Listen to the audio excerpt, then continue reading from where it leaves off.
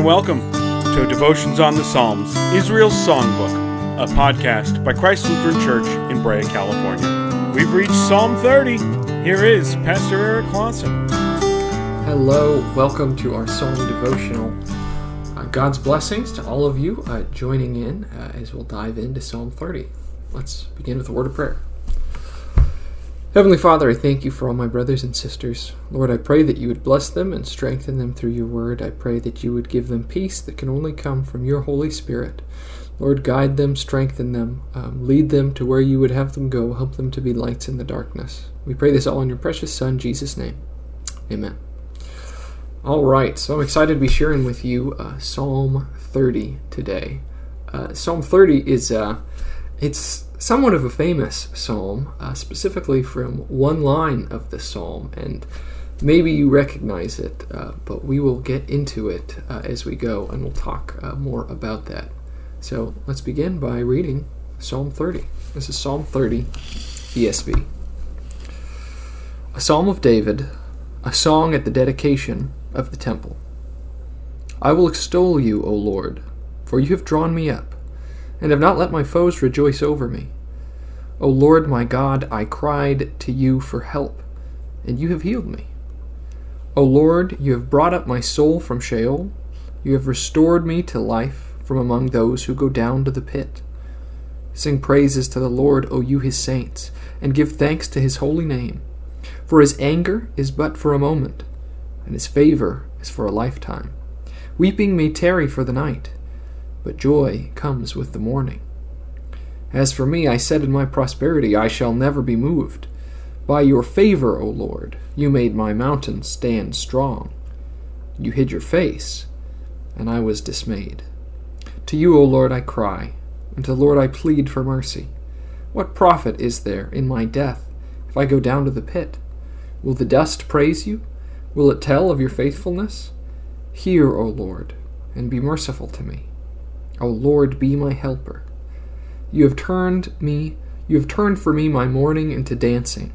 You have loosed my sackcloth and clothed me with gladness, that my glory may sing your praise and not be silent.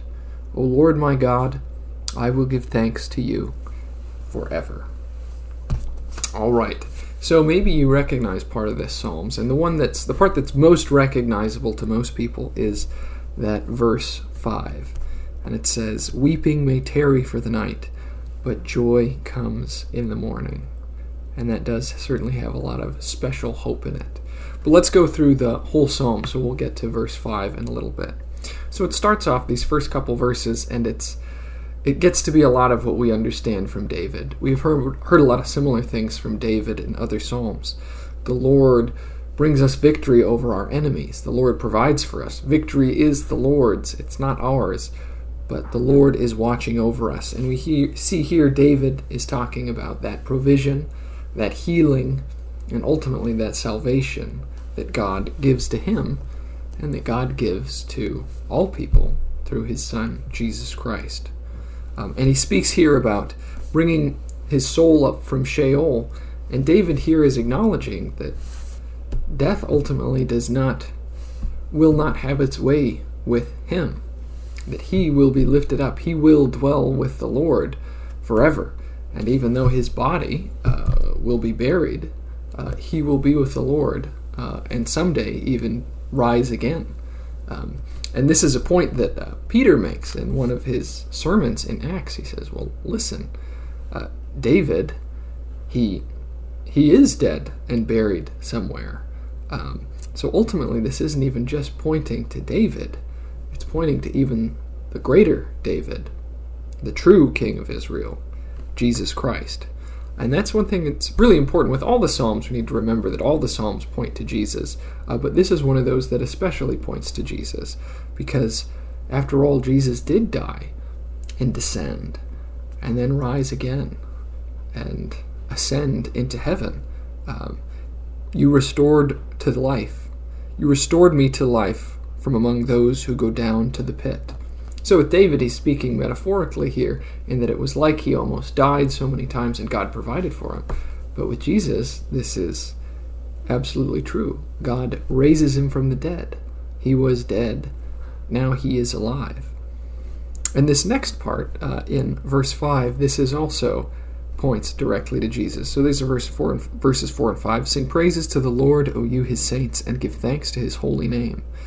For his anger is but for a moment, and his favor is for a lifetime. Weeping may tarry for the night, but joy comes with the morning. All right, here is that great hope that so many of us cling to when we're going through these hard and difficult times, as we remember this. Yeah, times will be hard, but these things will pass. This too will pass. It doesn't last forever, and God does let us face challenges. Sometimes He punishes us to get our attention, but those things don't last. And one thing that David is saying here, and so much of the Bible is saying, is listen, God's mercy is so much greater than his punishment or his anger. For instance, with Moses and the Israelites, when God's laying out the Ten Commandments, he says, those who break these commandments, who disobey, the punishment will be on them for 3 to 4 generations. But those that I love, those that have my love, they will experience my favor for 1,000 generations. So it's 3 to 4 versus 1,000. And here again, it says God's anger, it comes to us sometimes, and sometimes God has to discipline us, to reprove us, but it's only for a moment, and his favor is for a lifetime.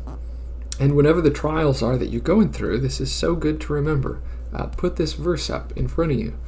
Weeping may tarry for a night. Yeah, it'll be there, but joy comes in the morning. And this is so much more than just saying the early bird gets the worm, or early to bed, early to rise, or something like that. But it is saying that the badness, the trouble, even the death in this world, it doesn't last forever. And none of that compares with eternity. The eternity that each one of us in Jesus Christ will receive. And Jesus says something really similar to his disciples in John chapter 16. He says, hey, for a little while, you're going to have trouble. For a little while. But in a little while more, and it will all be gone. And all will be set right. Peter, in 1 Peter, he says the same thing. Hey, it's going to be a little while. You'll face fiery trials for a little while. And then God's favor will come. And I know so many people have experienced this firsthand, where things seem so dark, so troubled, and it seemed like there was no hope. But that trouble ended, and joy comes in the morning. And ultimately, speaking of how all these things point to Jesus, this too, weeping may tarry for the night.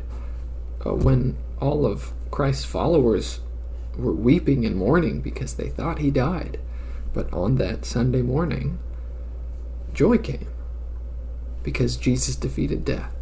And we get to celebrate that, be a part of that same joy. Joy comes in the morning because Jesus Christ is victorious and Jesus Christ reigns.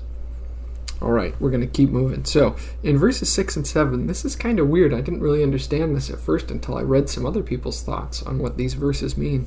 But this is a little bit of David sharing his own biographical story. David, at one point, he got a little bit arrogant and prideful, let his guard down. And in verse 6, as for me, I said in my prosperity, I shall never be moved. And that's a little bit of arrogance. It's all good with me. Everything's good. I thought it was all great. But he acknowledges in the next verse, but it was by your favor, O Lord. It wasn't by anything that I'd done that you made my mountain. You made my life stand firm. And then as soon as you hid your face from me, it all fell apart. And it's a reminder to us when we do think we've got everything, and we're saying, oh, it's all good, what possibly could go wrong? Be aware. Be wary of that kind of attitude. And remember that God gave you everything that you have, and any instant God could take it away. So be thanking God for it regularly, and knowing that, even if that stuff disappeared, God would still be providing for you. So remember, whatever your blessings are in your life, they come to you through God. God is the one making your mountain stand strong. And you know what? If your mountain isn't standing strong, well then you just get to go to that verse before and remember, Weeping may tarry through the night, but joy comes in the morning.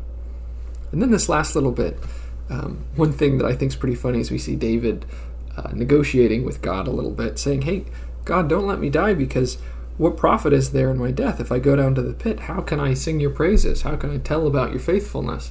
Lord, please let me live so that I can keep speaking about your goodness. And I think in some ways it is absolutely okay to bargain with God.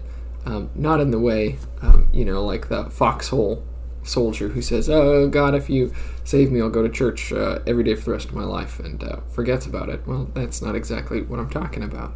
But we do get to talk to God and say, God, please let me do this. Please, Lord. And especially, we point God back to his promises and say, God, in your word, you said you'd provide for me. Lord, you said you'd watch over me. And I know this is true, God. Think about the Syrophoenician woman when Jesus, remember this was a sermon I did a couple months ago, Jesus says, hey, it's not right to give to the dogs the bread that's meant for the children. So she's calling this woman a dog, and she says, so I'm a dog, but I know that you provide even for dogs. And Jesus says, wow, great is your faith, because you clung to my word and you knew that there's blessing in my word. So do that when you feel like God's not there. Cling to his word. Throw God's word back into his face and say, Lord, I know you're a good God. I know this is what your word says. Lord, please remember me. Have mercy on me. So we get to do this just like David did. And remember, we never ask God on because of how good we are. Like, we never get to do it for our credit. We always do it because of who God is. So we say, God, please bring me healing, bring me peace, bring me strength, because I know that you are a good and gracious God. Not because I deserve any of it, but because I know what kind of God you are.